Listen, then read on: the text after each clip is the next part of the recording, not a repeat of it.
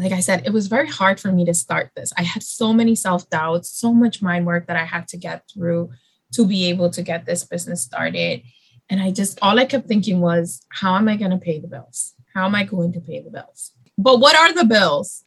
I already have a laptop. I'm not investing in a marketing plan because I'm strictly using word of mouth. So I was like, so what are the bills, girl? Like, what are these bills that you're all worked up about?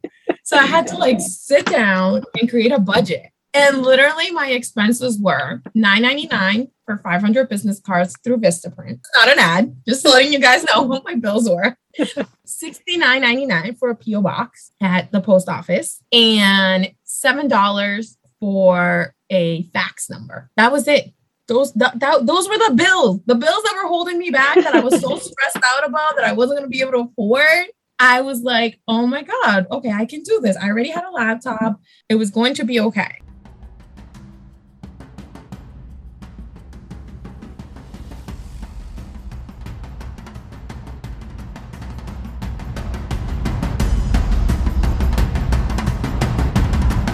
Welcome to Gladiatrix. I am woman, and hear me roar. I'm your host, Malini Sarma. Every week, I will be speaking with women from all over the world who will be sharing their journeys, their stories about overcoming their fears and achieving great things that they thought they never could. So if you don't want to miss a story, make sure you subscribe. Thank you to the amazing, beautiful, badass women who have been guests on this show. I had a mission to travel to every country in the world.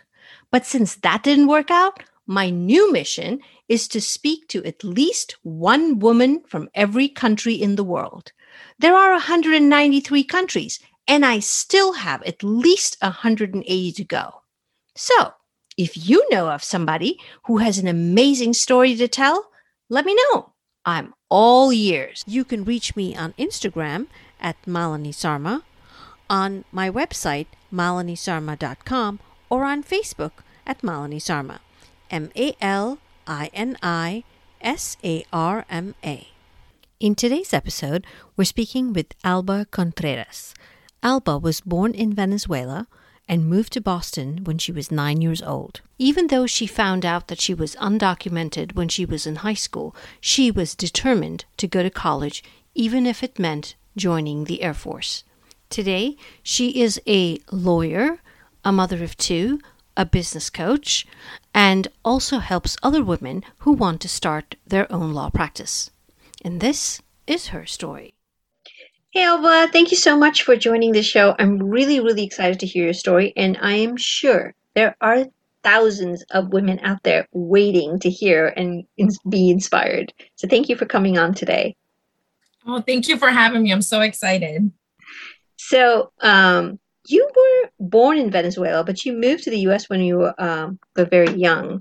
So tell me a little bit of what was your experience growing up in a household that, spoke mainly Spanish, but now lived in the United States.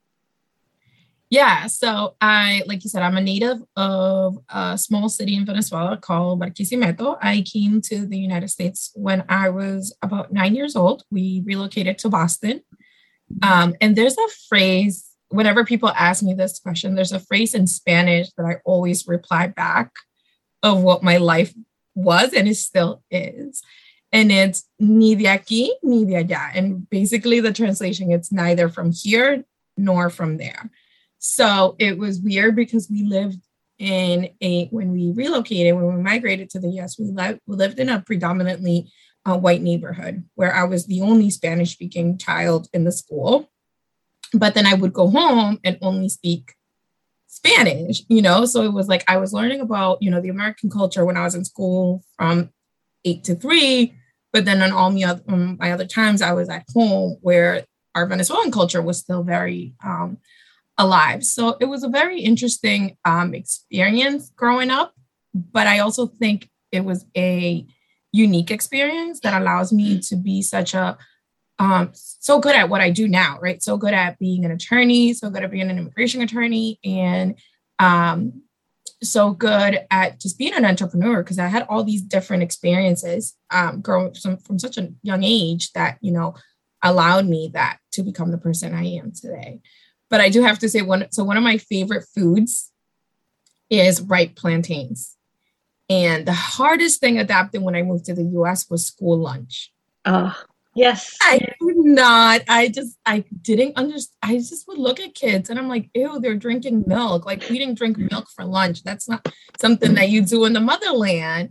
And it was honestly, that was the hardest part of adapting to the culture. So I would tell my mom, like, I don't want to eat that lunch. And my mom was like, oh, but like you get it for free, like get it. And I was like, no, I don't want it. Peanut butter and jelly, that concept was so foreign to me. And my mom would make me food and she would make me plantains. And there was this one kid, I remember his name was Nick. And every time, like that became his favorite food. And he didn't know Spanish. I didn't know English. But every time for lunch, he would sit next to me and point at my plantains and ask me to give him one. So I began asking my mom to put extra plantains on my lunch because I was like, this kid is going to ask me. And I kind of felt bad. I felt bad for him because I was like, oh my God, like, yeah, I get it. You're eating peanut butter and jelly and milk. You need my food. So that was kind of like one of my earliest like adaptation memories that I have from migrating. That's very interesting because normally when kids come over, they want to blend in with everybody else and not be like, singled out because when you open your lunch, your food is like looks different, smells different, feels different. It's like, ew, what is that? But in your case, it is literally the opposite. Yeah, actually, I always have conversations like this with my friends, and they always tell me how lunch was such a traumatizing experience for them because they wanted to blend in. They didn't want, like you said, the stinky food. And I was like, ew, why? Like, did you try that milk? Did you try that carton milk? Like, first of all, it has like the aftertaste of the carton in it. And, I come from a culture where you were sent home for lunch. So, and lunch back in the day in Venezuela was like, you had the soup, and then you had what you call the dry, which was like the rice, the meat, and the plantains. So to me, like eating until this day, Melanie, I cannot eat cold sandwiches. Like whenever I go to conferences or things and I see cold sandwiches, it's just something that like my body was not able to, bread is also a very Western thing because even from where I come from, it was rice, it was always either rice or it was made differently. It was hot food. It was always hot food. This cold thing is like, yeah, I get it. I should have known from back then that like my culture was something definitely that I was going to 110% embrace because I was never afraid to be that kid with the, with the soul food, with the plantains and everything. I loved it. I embraced it 110%. That's awesome. I love that. So, see, I can already tell you probably didn't care what anybody else thought. You just did what you needed to do. That's awesome. So growing up, what did you dream about? What did you want to do? And, who are your role models? It was so funny because as I was going over the questions, when you sent them over to me, I was like, this is a really good question because what I dreamt of was being a doctor. That's what I wanted to do. And, from when you asked me when I was little, that's what I would tell you. I'm going to be a doctor. I actually specifically wanted to be a pediatrician. Mm-hmm. But obviously I did not become that. Things happened in life that I was like, I'm not doing this. And, but I've always been like a loner in that sense of like, I had my friends, but I was very independent of like, if somebody told me like, you said like, ew, why did you bring stinky food? I'm like, this is good food. You're the one that's missing out. I was always, in that sense, being very like vocal and standing up for what I truly like. To me, it didn't matter as long as I was content and happy. So that's how I was as a child. And as for my role models, this one I had a hard time thinking because I think when I think of role models, I think of like famous people or people that were like, on TV or something like that. And I don't think I've ever, growing up, I didn't have a role model in that sense. And I think also because there wasn't a lot of Latino people around me, mm-hmm. I think it was hard for me to identify, mm-hmm. Who was my role model. I was kind of like just going on this road that I don't think anyone before me had been into. But I think if I had to pick one person, I would say my grandmother was my role model. And she still is. That woman is still my number one role model. I always say that to my sister, like my grandmother came from a very small town in Venezuela. And she was an orphan when she was very, very young from both parents. And to just see how she pretty much did everything that society tells you not to do. Right? No wonder you relate to her, because you're the same way. Exactly. That's why she's like my ride or die, because she went out of the town. She had to grow up like with other people that kind of like took her in, but weren't really family. It was kind of like a maid worker dynamic type of ways. She didn't finish high school, but back then she took like a nursing course and she became kind of like an assistant nurse. And she had 3 children out of wedlock because she wasn't married. And she was even though she wasn't able to get kind of like that higher education, she's always been so adamant to us that we needed to get that education.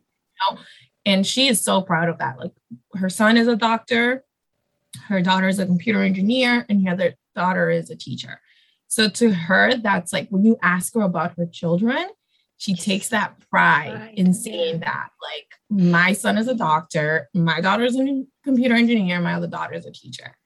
And like I said, until this day, my grandmother is still my role model. My grandma has traveled so much from younger age. So she couldn't, after, she had kids, she couldn't work as a nurse because it was frowned upon to have a non-married, like, mother, like all these societal. Right.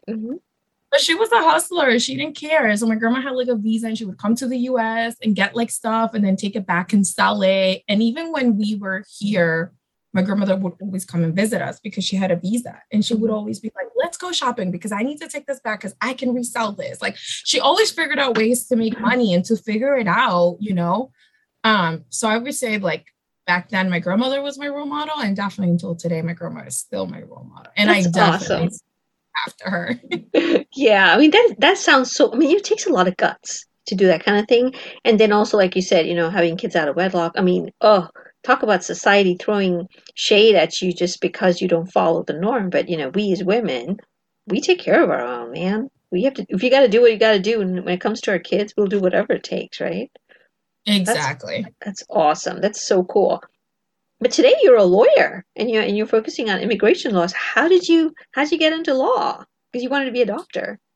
Yeah. So fast forward to high school, I was like, I don't think I want to do, a lot of things happen, right? And I think a lot of my aspirations died a little bit when I was going through that like high school phase, mostly because being a teen is weird. Being an undocumented teen is even weirder.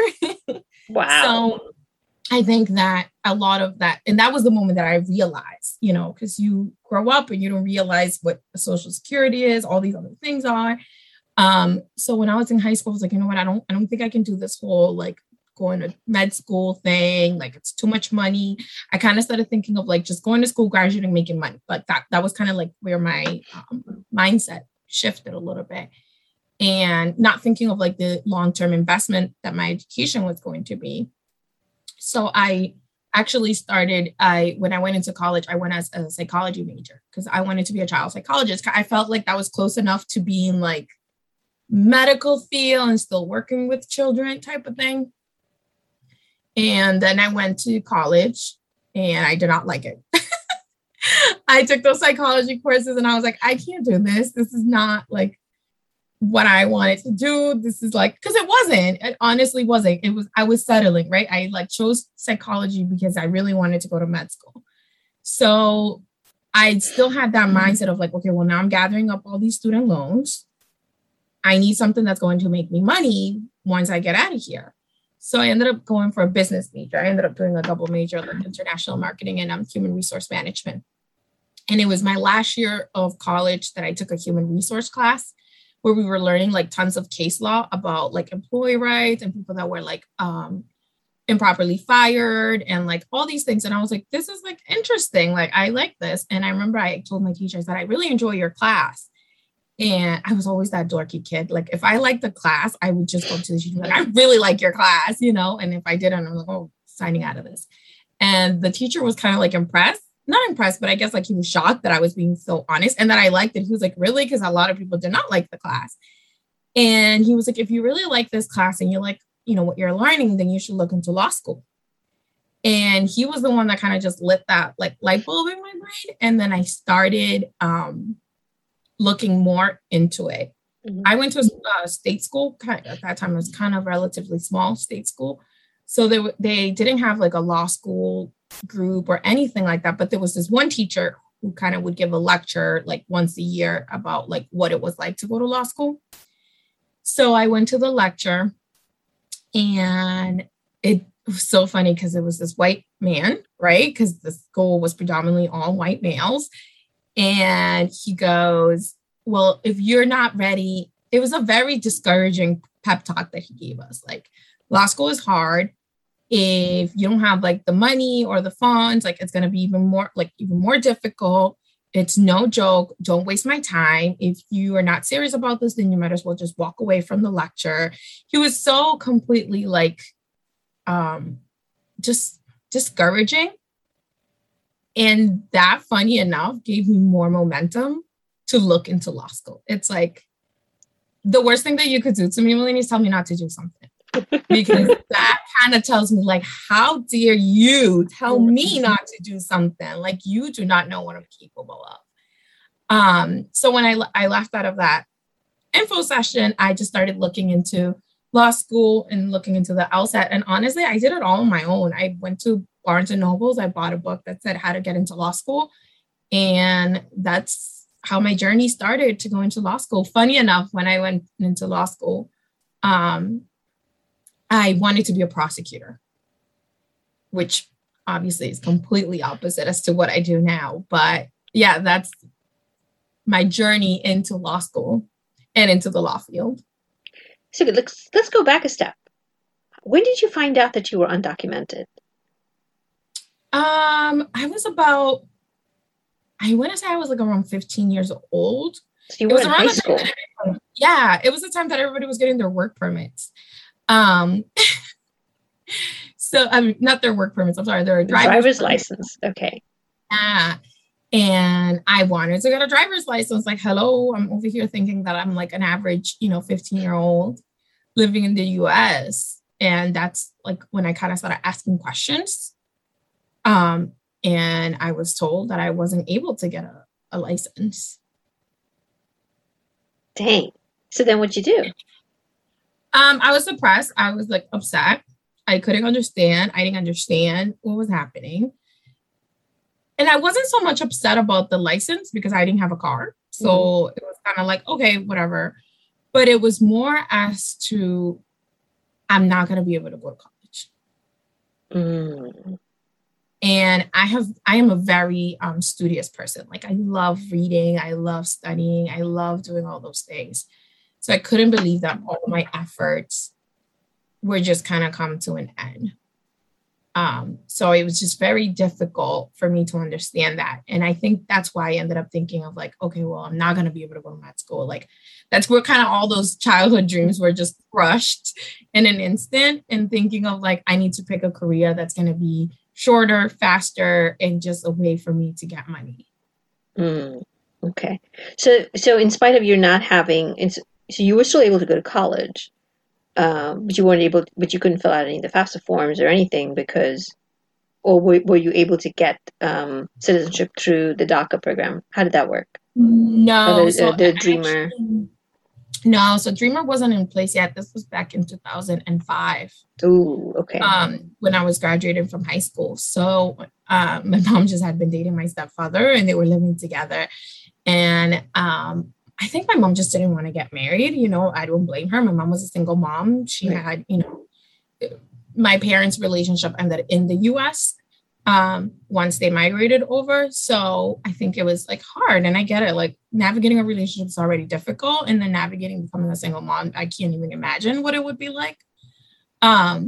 So I remember my mom, kind of like delivered that news to me. And I was like, okay, well, what am I going to do now? Like, I seriously asked her that question. Like, well, what am I going to do? I need to go to school. And like, started asking all these questions that she didn't have answers to. And I went to school. So actually, I started school in Venezuela.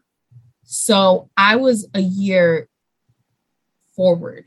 So I actually graduated. Yep. So I graduated actually when I was 16 and a half, almost 17. So I was very young when I graduated high school. So I didn't know what to do, Melanie. I was really like, I have a problem. I need to figure it out. And my mom's not giving me answers. And I've always been like a self-starter. So I don't know if in high school here in the US, they bring the Army and the Air Force, all these like people at a table during lunchtime. So I just went to the Air Force. I said, well, if I have to join some type of like military force, I might as well just go to the Air Force and learn how to drive a plane. That sounds cool enough. And I went and I got all the paperwork and I couldn't sign because I was not too young yet. Yes. But they let you sign if your parents sign for you. Oh. So I had done the physical. I had done everything. I had even run the stupid 3 miles they make you run. And they had told me that I had to lose a little weight. And I went home with all the paperwork. And I told my mom, I said, well, this is my solution. I found a solution. Like I was so excited because I was like, oh my God, I have a problem. I solved it. You know, I'm with it. And my mom was like, I'm not signing that. And I was like, what do you mean? Like, I remember I was so upset. I was just like completely, I don't even think my mom knows it, but I went to my room and I like ripped everything and I knocked everything off the walls and just went on like a rampage. I was so mad because she was like, no, I'm not doing this. I'm not doing this. Like, I'm not doing this. And I was like, okay, well, I need to figure, I was like, whether you do it now or we wait until I turn 18, it's happening because I need to go to college. Like, so you get to pick what you know, when I'm going, but it's happening. And then, yeah, my mom, like, my mom didn't talk back then because she worked a lot. She had 3 jobs, you know, it was kind of like, we had that conversation. We didn't talk about it again. And then my mom and my stepdad finally got married after being together for so long. So I actually got my green card like days before starting college. So unfortunately, I have a lot of student loans from undergrad because I didn't get to fill out the FAFSA in time. You know how there's like deadlines and all that. So I do have I think a lot of people have, anybody that's a lawyer has a lot of loans from law school, but I also have the loans from undergrad that are really fingering over me. Yeah. But you got to give your mom credit because, you know, she did what she needed to do to make sure because she didn't want you to go, you know, to join the armed forces. So she was like, well, my daughter's going to do it anyway. I might as well do something. Yeah, definitely. No, for sure. I think also my mom knew that like I meant what I said. I've always been like that with my mom. I've always, with anyone, like I am completely like if this is what I want, I'm going to get it. I'm not sure how, but I will get it. So I think my mom saw that in me of like, either you sign it now, or we can just wait until I'm 18 and I'll sign it myself. You choose which one, you know, which one we're going to do. So yeah, definitely. I appreciate that from my mom of figuring out because I don't know if I would have survived the war for it. No, I'm glad too. I know how your mom would have felt because my son is in the Navy and I remember him going through the same thing when he was too young and he was like, I am going to join the Navy whether you agree or not. And I was like, well, if it's meant to be, it's meant to be. So I might as well give him my blessing because I'd rather him be safe than, you know, he'd go off and do whatever. So yeah, I can totally relate to that. But you wanted to be a prosecutor, and I can totally see your personality being a prosecutor and just cutting people down to size. Like, yeah, don't mess with me, people. So how did you go from prosecutor to immigration law? So actually, I did an internship at the district attorney's office here in Massachusetts. It was my first job out of finishing my first year of law school. And I think part of the reason that I wanted to be a prosecutor, so I think when you're an immigrant, you go through these phases, right? Of like, I think I was going through the phase of like, I owe so much to this country that I need to give back. Right. That was the phase I was going through in that time of like, I owe so much to the city where I grew up. And I thought no one's going to defend this city better than I can. You know, like I felt that as a prosecutor, I could protect my city, I could protect my state. And that was my way of contributing back to, you know, to the state and country that, you know, in my mind, I thought had given me so much. So I went to the district attorney's office because I was like, well, perfect. I'll get my foot in. I can like intern. It'll be great. And I actually worked at the family protection unit where you deal with a lot of child abuse cases, elderly abuse. And I was there for a whole summer and seeing that first of all, kudos to anyone that does that job because I clearly was not able to do it. I mean, I did it for a summer and that was it. But there wasn't, you're protecting the city, but to me, you weren't providing closure or protection to the victims. You know, there's like a difference between, you know, the punishment doesn't give closure. Yeah, exactly. And the punishment doesn't give closure to the victim. You know, like, okay, yeah, you're punishing the perpetrator, but what about the victim? It's not providing really, a lot of the times it doesn't provide closure. You know, the crime has been committed already. That person has already suffered. So I realized that I wasn't able, that I think that was the piece of disconnect for me. So I was like, maybe I should switch to the other team and go be a defense attorney. So I tried that as well. I did an internship for that. And for a long time, I thought that's what I was going to do, was be a defense attorney. But I was a broke law school student and I needed a paying job. And in Massachusetts, prosecutors and defense attorneys are very poorly paid. It's probably one of the poorly paid in the country. And I had a lot of student loans and, you know, I wanted to be able to provide for myself financially. And I got a paying job during law school as a assistant to an immigration attorney. And I realized that immigration defense is pretty much the same thing as defending criminal defendants. It's just the way that the law is written. It's not written as criminal law, but it is exactly the same procedure, the same treatment. People are still being held in prisons. So that's kind of what sparked my interest in maybe pursuing that. I still wasn't 110% sure. I still thought I was going to go back to criminal defense, but it just happened to be that I learned it. I'm good at it. And I got a paying job after I passed the bar and I've really enjoyed it. I can't say that I regret it. That's awesome. So then how did you go from lawyer to entrepreneur? So then it's a long story. I'll give you the summary version. So I worked for a long time. I graduated law school. I was pregnant when I graduated with my first son. And then I had my daughter and a lot of personal stuff happened. And I think the legal profession has this toxic work environment. And I mean this like for everybody, whether you work at a big firm or you work, it's very easy. I think the trauma from law school makes us think that we need to overwork ourselves, that we need to do these things to, you know, be able to be successful. And I was going through some personal things with my children. And I felt like I was being an advocate for everybody else, but not for my own children. And I was so discouraged that I quit my job and I didn't have another job. I was like, I'm just never going to practice law ever again because I felt that I couldn't be a mom and a lawyer at the same time, or be a good mom and a good lawyer. I was half-assing everything, you know?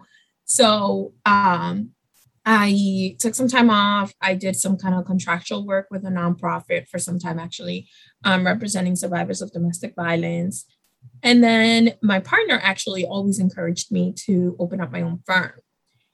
And he's like, you already have the business background. You're good at what you do. Why don't you just do it? And it was kind of like imposter syndrome, self-doubt of like, I can't do this. How can I run a business? I'm not going to make any money. Like all these negative thoughts kept coming into my mind until finally one day I was like, what if I just do it as a side hustle? Like, because people were still looking for me, even though I like tried to distance myself from that area. People knew me as like, I practice immigration law. So I would always get messages and things like that. So I started taking a couple of cases, but very minimal, Malini. I mean, like maybe once every 2 months, like on a Saturday if I have time. And then I realized after like 9 months that I was doing it. Like, I was like, I'm doing this. Like, it's happening. Like, I have clients, I have money coming in. I have this. Like, I'm good at this. Why am I doubting myself? I still doubted myself for like about another 9 months. And then finally quit all my other. So like 18 months later, I quit all my other commitments that I had, which was like the contractual work and the consultant work. And I am a full-time owner of the law office of Alba Contreras. Awesome. That is so cool. So thinking about, all the things that I think we all put so much of pressure on ourselves and, kind of talk ourselves out of a lot of good things. So what was the hardest and the easiest part of starting your own business? I think the hardest was just doing that jump of like just letting go of that steady paycheck that I was getting as a consultant, letting go of like those other commitments and just having 110% control of my business, of my income, and of everything that happens in the office. That was like the hardest. I mean, like I said, I came to that realization like 9 months in doing it as a part-time thing. And it still took me an additional 9 months to be able to commit to it 100%. So that was definitely the hardest part. What was the easiest? For me personally, it was getting clients because I'm so good at what I do. You know, like it was so, because I do it from a genuine place and because I'm so good and because of the one-on-one service that I offer to my clients, it was literally like I got my first client was a referral from a friend. And that client then brought me 2 more clients. I didn't do any marketing in my law firm until this year. No kidding. Everything was word of mouth. Awesome. Word of mouth, 110%. Because I told myself, I don't have the money. Well, this is what I was telling myself. I don't have the money to invest in marketing. I don't know marketing. I don't know this. So it was really all word of mouth for my clients. So that was the easiest for me. I don't know if that necessarily is the easiest for everybody, but I think if you're genuine in offering your service and offering value to your clients, the clients will come. They will come. Yeah. No, that is so good. That is so good. I don't think people realize that. We kind of focus on so many other things. We forget that what we're providing. When you do it from a place of, like you said, from the heart, and you do it out of passion, people can see that. That's what they want, right? So looking back and knowing what you know now, what are some of the key financial lessons that you learned in starting your own business? A budget. That was like number one. Like I said, it was very hard for me to start this. I had so many self-doubts, so much mind work that I had to get through to be able to get this business started. And all I kept thinking was, how am I going to pay the bills? How am I going to pay the bills? But then one day I was like, but what are the bills? Like, I would tell myself, like, how you gonna pay for the bills? And in my head, I was like, what bills? I don't have an employee. I don't have an office space. I already have a laptop. I'm not investing in a marketing plan because I'm strictly using word of mouth. I'm doing it as I'm doing kind of as a side hustle because I still had income coming in from my other work, right? So it wasn't like I was going to have to pay my own personal bills because those bills were already covered. Mm-hmm. So I was like, so what are the bills, girl? Like, what are these bills that you're all worked up about? So I had to sit down and create a budget. And literally my expenses were $9.99 for 500 business cards through Vistaprint. It's not an ad, just letting you guys know what my bills were. $69.99 for a P.O. box at the post office. And $7 for a fax number. That's it. That was it. Those were the bills that were holding me back, that I was so stressed out about, that I wasn't going to be able to afford. I was like, oh my God, okay, I can do this. I already had a laptop. I already had like everything going. I had a printer at home. I had paper. Like, it was going to be okay. And then my bills were so little that I just timed them too. So I was like, okay, perfect. Like, with one case that I take, or, X amount of cases that I do, I'll be able to cover these bills. And until this day, I still use up a pay. Like, that's now awesome. I'm responsible for 2 payrolls. Well, 3 employees, right? Myself and 2 others. And I have a list of my expenses. When I finally rented an office space, I added the office space. Now you have bills. Yeah, now I have real bills. Now I'm worried, but I have a budget. And some days I still freak out. I'm not going to lie. Like, some days I'll have a heart palpitation and I'll be like, oh my God, I'm responsible for 2 other people's like paycheck. Right? Because it's fine. Like, if I don't get paid myself, like, I always think, like, if I don't pay myself this week, I'm okay. I have a partner. I have like all these other privileges that, like, I have savings. I have my 6-month like emergency fund. Like, I have all these other privileges that, I can take advantage of. But sometimes I'll be like, oh my God, I'm responsible for 2 other paychecks. I start getting heart palpitations. And then I'm like, okay, let's look at the numbers. Let's realistically look at the numbers. And then I look at the numbers and everything's going to be okay, because I've been budgeting. I have some savings for the business. Like, it's going to be okay. So I think that just doing the budget, because looking at those numbers is going to calm so much anxiety, and it's going to help you focus on where you're going in your business. Right. No, that is so good though. I know. I feel the same way sometimes. And I'm like, wait a minute, you're making it so much bigger in your head. It's not even like that in real life. Right. That is so good. So you should be so proud of achieving all your goals, girl. I mean, I'm just looking at where you were and look at you today. That's awesome. So if you wanted to tell others, want to follow their dreams, what would you tell them? Go for it. Take a deep breath, write it all down, and take one step at a time. There's days that you're going to wake up and you're not going to feel motivated. There's days where it's going to be hard. There's days where you're like, oh my God, why am I doing this? Kind of like all that self-doubt comes up. For me, what was helpful was writing my whys of why I wanted to run my own law firm. And I have it written down. And some days I just have to remind myself of my whys and remind myself to just do things one step at a time. Like I said, there's days that you're going to want to wake up and you're going to be like, I'm not doing this. Just going to go get a 9-to-5 job. Take a deep breath. You're your own boss. You can take your day off. You can we're all entitled to a mental health day. Go think of your whys and come back the next day recharged. Because that definitely, we all go through that. As entrepreneurs, we all go through that. We all have that self-doubt moment. We all have that, like, oh my God, I don't think I can do this. And just thinking of one, we don't have to do it all. We just have to take one step at a time. Like I said, when I was like psyching myself, all these bills, girl, you don't got bills. Just, you got one. All you need to do is one step at a time and keep going. So that definitely would be my advice. Follow your dreams, write your why, and just take one step at a time. That's awesome.